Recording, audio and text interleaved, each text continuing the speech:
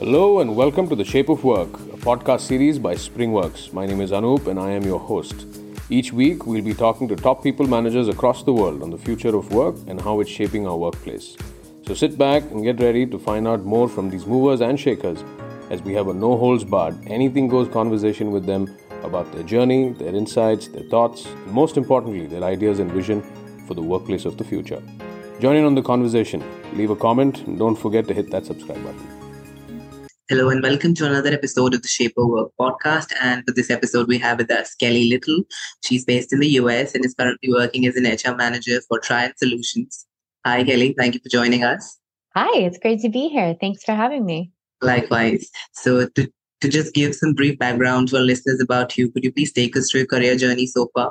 Sure. So I've been a doer of HR things for a little over 18 years. I actually started as a college recruiter for a Fortune 500 company, and I developed a internship program called Bound for Greatness. And I recruited in 11 states across the Southeast. We had a district manager training program. So I was hiring for district managers, and we brought them in and really gave them some good insight, good training, and then let them have a division, right? So that was fun. Prior to Tryon, I was a firm administrator for a small 401k compliance firm, and did that for 11 years. Wore lots of hats, not just HR, but IT, finance, accounting. And then for the last 2 years, a little over 2 years, I've been with Triad Solutions. We're a small IT firm consulting on WMS, warehouse management systems, where we have a global presence. We work with some big companies. We work with smaller companies. But basically, if you have a warehouse, we can help you get some things logistically sound, per se. Amazing. I mean, working for 18 years or maybe now more than 18 years is something which is like massive. So congratulations on that part. And definitely there's more to come. So yes. All the best for that.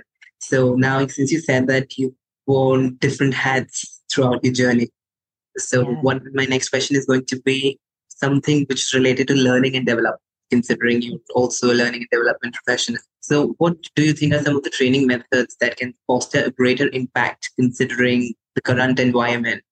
And what is the scope of improvement when we talk about L&D as a dimension or a vertical for HR? Sure. So I think that learning and development is crucial in any organization, whether you have 10 people, whether you have 10,000 people, whether they are globally scattered, or whether they might just be in one city and one office that you come to.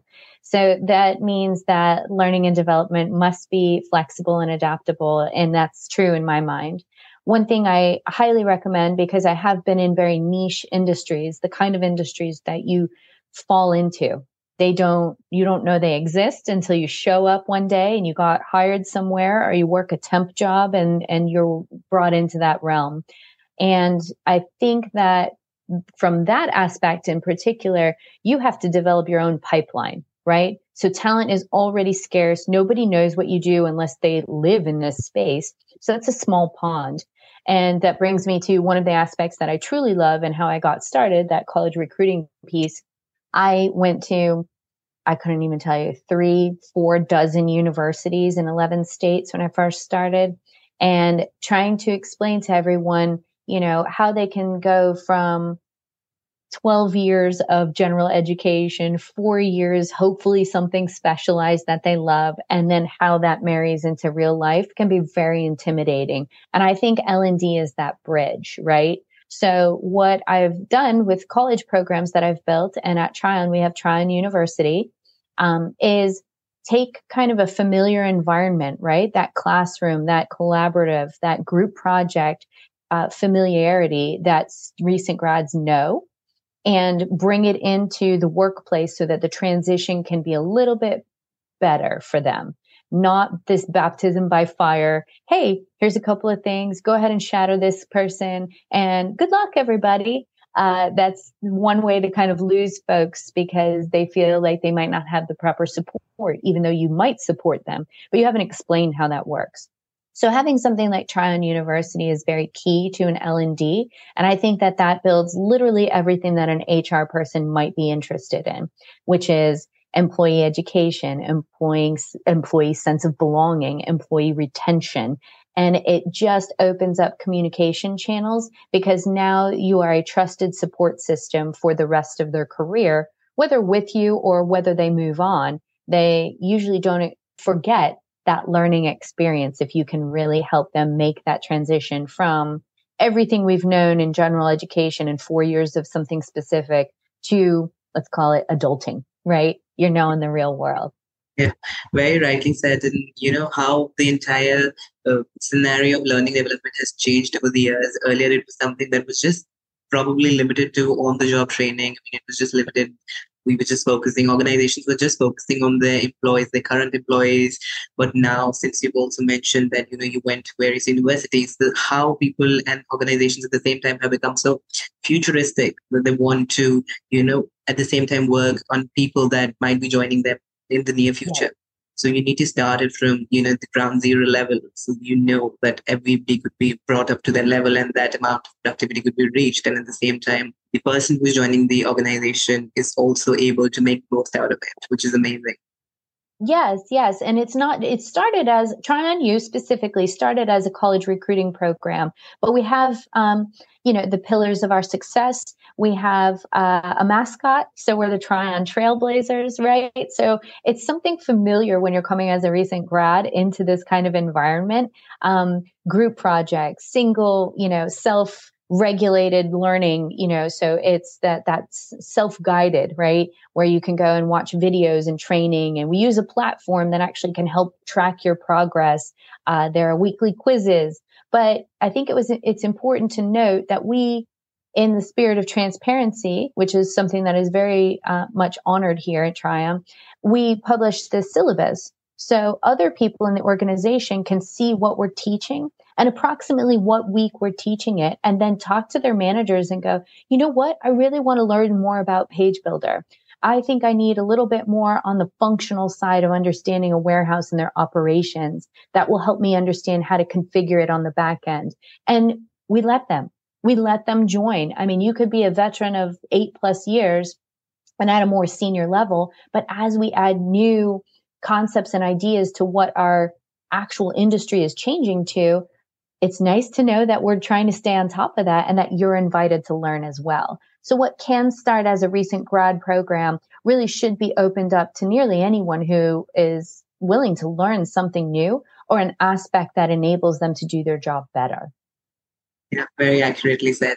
And now we're also seeing organizations that started to have, this learning and development budgets in place, which is amazing. Yeah. So yes. How do you think how important it is when it comes to employee retention and career development of the employees? I mean, obviously companies are putting in their resources. They also need some outcome out of it. So how do you think that we can retain employees by focusing more on learning and development? Sure. So I think that, any HR process starts with, C-suite and leadership buy-in. So you really need to speak the international language of numbers. And having, it's not just enough to have a budget and go, oh, we did this and this is how much this person costs and oh, blah, blah, blah. No, it's more like, unfortunately, HR is seen as can have a lot of negative statistics. Well, this person left, therefore it cost us this much, right? So your retention is immediately negating that loss. And that's something that obviously L&D can immediately impact. And that's the first instinct. Well, additionally, it's not just, that you've stayed, but how productive have you made them? So for example, we are consultants. We make money when we bill for our services, right?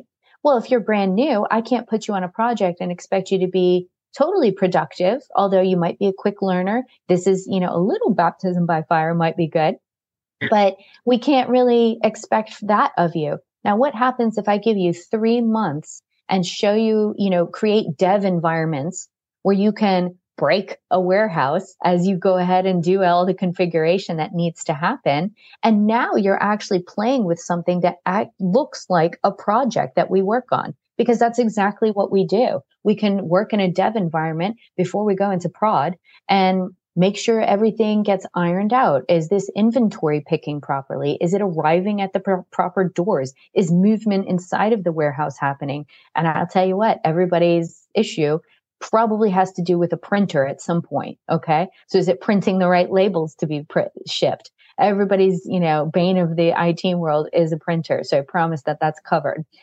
When we've looked at in the past bringing on an entry level, a solutions engineer, they have taken 3 to 5 years before they can become a senior solutions engineer. And the distinct difference between a solutions engineer and a senior is in that career path, the ability to take on tasks and be delegated to and work mostly autonomously, making decisions about what's best on site when we do an implementation and going on without a lot of hand-holding unless there's something very quirky, very customized, or very urgent that has come up. And then you need to call in the cavalry, right? So 3 to 5 years is a very long time for somebody to be at a lower billable rate. What we found with Try On You, and I do recommend that anyone in HR use an example of the results that training can get you, we've shortened that timeline to about 2 years. So now instead of billing at a rate for, a solutions engineer, now we can bill at a higher hourly rate, and we have people who are competent and confident enough to operate at that senior engineer level. So there are lots of different ways that a L&D program can impact bottom lines, and especially speeding the process. Awesome. So you've been working in this industry for many years. So as a learning specialist, how should one convince the top management to invest more in the learning and development? Because there's still many organizations who may not be giving that much importance to learning and development. I mean, it's a process, it takes time. So if you have to convince top management, how would you do it? I mean, what do you think are some of the most essential points that must be put in front of them to make them realize that, okay, this is that really needs attention and should be given its due? Sure. No, that's a great point, because I do think that it might be a hard convince point for a lot of people. We've been spoiled in the past, even with, crashes in 2007, 2008, the threat of the R word, we've got a recession, or the market's going to burst or whatever it is. The market is ripe for this, right?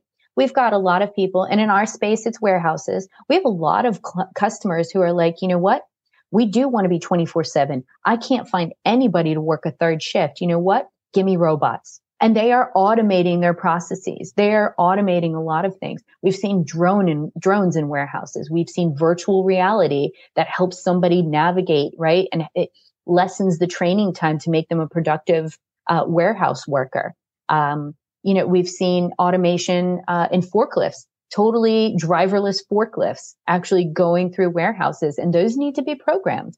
So that for our industry, it seems in any tech industry, it seems that the market is a bit ripe for that automation. Well, what does that automation solve, and how does it go back to learning and development? The people problem. Yeah.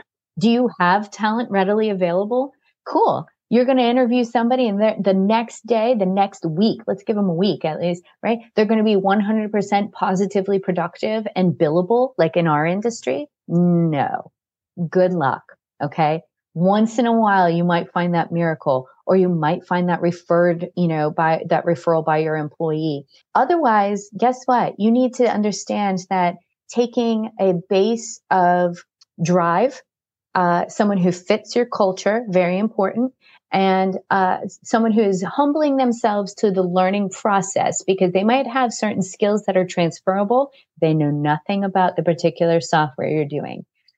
When that happens, I think that L&D can be easily explained, because you have a labor problem. If you would like this to stop happening, if you would like for turnover to be less, if you'd like for things to stop hitting your bottom line and being so expensive, people are our most expensive resource, and rightly so. You need to invest in them so that there's a reason to stay, not only just to bring them in and make them productive and more quickly at that level, but they're ongoing, right? Are there certifications that they can get? Is there a path for them? Do you put them in a silo and say, that's the only path, my way or the highway? Or do you open up opportunities because you see different strengths? It's a little bit easier for a smaller employer to be adaptable and flexible to their current employees and future employees' needs and strengths. A little bit harder in a corporation. But if you can like make that horizontal movement available to people so then they can make that vertical leap,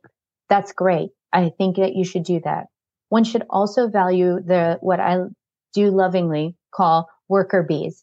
They like where they are. They want to do the work. They know they're productive. That might be somebody who just likes to be a part of the team. Maybe they would be interested in being a trainer, but that's really it. They like where they are. That could be someone young. That could be someone close to retirement. It just depends on the human. And remember, it's all about the human. When you focus on that and less about, oh, how do we get them to stay? And how do we get to, this bottom line better? And, we're in the red and we need to be in the black. And your answer is every time humans. So maybe invest in them.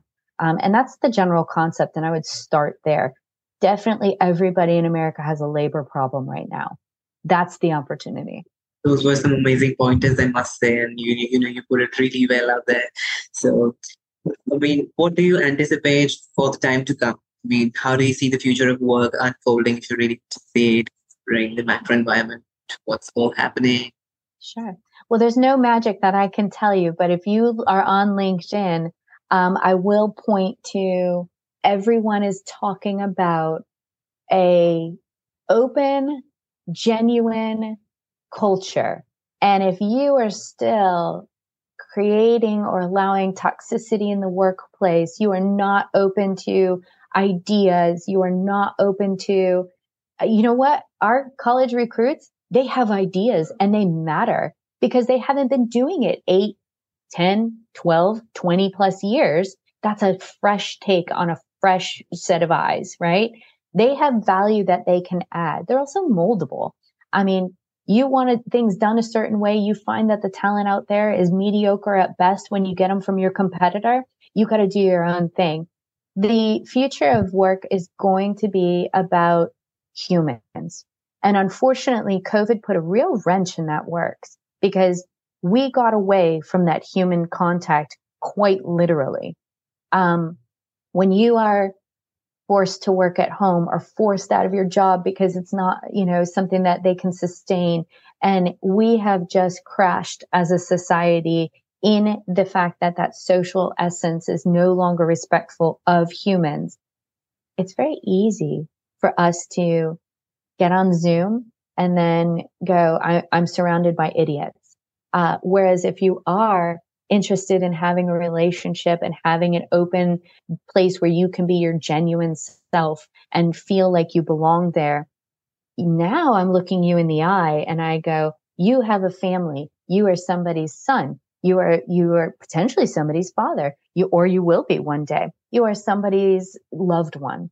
And you have trials and tribulations just like I do. Let's work this through. Work doesn't have to be hard. It can be supported. When that tide turns, you better be on the right side of it. And we see a lot of companies who are like not interested in even a hybrid workplace or a remote workplace, even though we've just been shown it can happen. If they're hanging onto that string, they're going to be at a detriment here very soon. So everything is changing.